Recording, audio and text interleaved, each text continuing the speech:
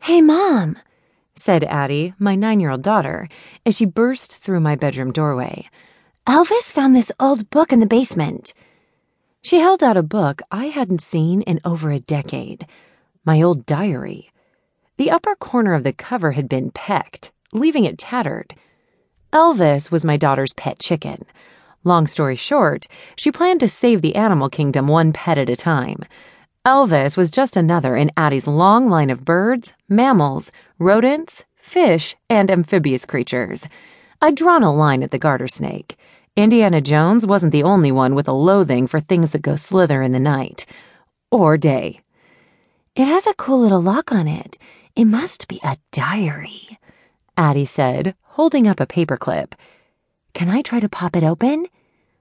I inspected the lock for scratches, wondering if she already had and was just covering her ass by asking. "You know how diaries work, Addie. They're for the owner's eyes only." "But we don't know whose diary this is. It could be the long-lost diary of Calamity Jane." Being that we lived in Deadwood, which was famous for its history of gold rushes and gunfights, my daughter tended to think that anything older than she belonged to some famous historical figure. Take the old rusted spur her twin brother Lane, my very own wannabe archaeologist, dug up in the yard last week. She was certain it had belonged to Wild Bill Hickok. "We do know whose diary this is, Addie. It's mine." "Are you sure?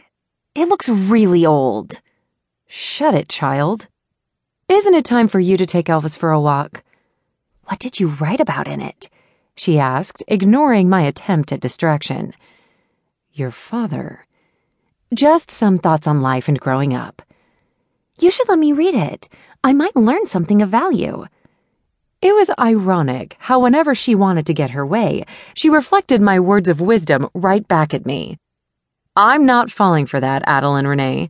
This book is for my eyes only. "Come on, Mom," she whined. "Why can't I read it?" "Because I don't want you to." In the pages of this little book, I'd written the truth about her father, a man she had yet to meet. I didn't feel like taking a trip down memory lane to visit him tonight with her in tow.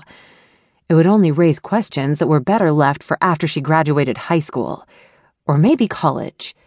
That asshole of a sperm donor didn't deserve her love and affection before she was able to fully understand what had happened a decade ago. Addie sighed and threw herself on my bed. "I was hoping we could read it together and bond." Bond? I narrowed my eyes.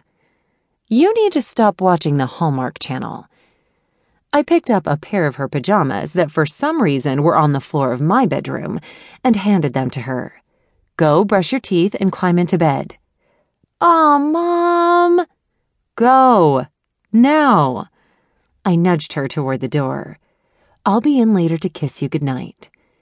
She trudged out the door, her stocking feet sweeping a cluster of dust bunnies with her.